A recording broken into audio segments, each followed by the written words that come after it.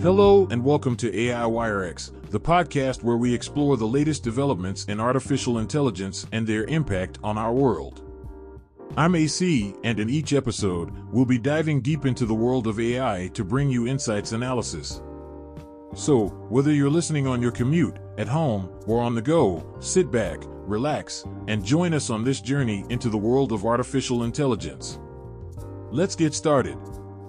Today, we'll be discussing about Midjourney, an AI image generator, recently announced the beta application of its official Chinese version through a notice on Tencent's WeChat platform. The company invited Chinese creators to participate in the beta testing, signaling its expansion into the Chinese market. Midjourney clarified that its Chinese version is accessible on Tencent's QQ channel. Users can join the channel by scanning the official QR code through QQ. However, it remains unclear whether Midjourney and QQ are in an exclusive partnership, as there has been no official response regarding their cooperation. Once users join the QQ channel, they can summon the Midjourney robot to create art by typing in Chinese within the channel. In addition to providing access to the latest models and all parameters of MJ and Niji, Midjourney has introduced new features such as upscale, variation, remix, image prompt, DM to bot, and gallery. In addition to the regular painting channels, Midjourney offers themed creation channels within its community, including science fiction, character design, scene design, fashion, photography, and abstract art. Midjourney has gained popularity as an AI-powered application software, standing alongside industry leaders like OpenAI and ChatGPT. By inputting keywords, users can generate corresponding images using Midjourney's AI algorithms.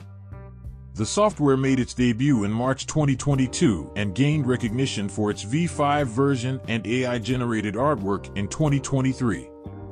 The founder, David Holes, previously founded Leapmotion and worked as a researcher at NASA. Midjourney currently has 11 full-time employees, including the founder, developers, finance personnel, and legal personnel. Previously, Tencent released the Hunyuan large language model. During a financial report conference call, Tencent executives emphasized the positive impact of ChatGPT and AI on performance growth, providing higher quality content for social, gaming, and communication businesses. They also expressed interest in integrating excellent chatbots into WeChat and QQ platforms. Midjourney's expansion into the Chinese market through its official Chinese version on Tencent's QQ platform marks a significant step forward. With the growing demand for AI-generated content, Midjourney aims to offer Chinese creators a powerful tool for artistic expression and creativity.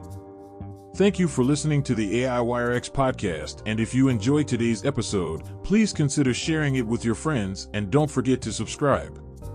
See you to the next episode. AC out.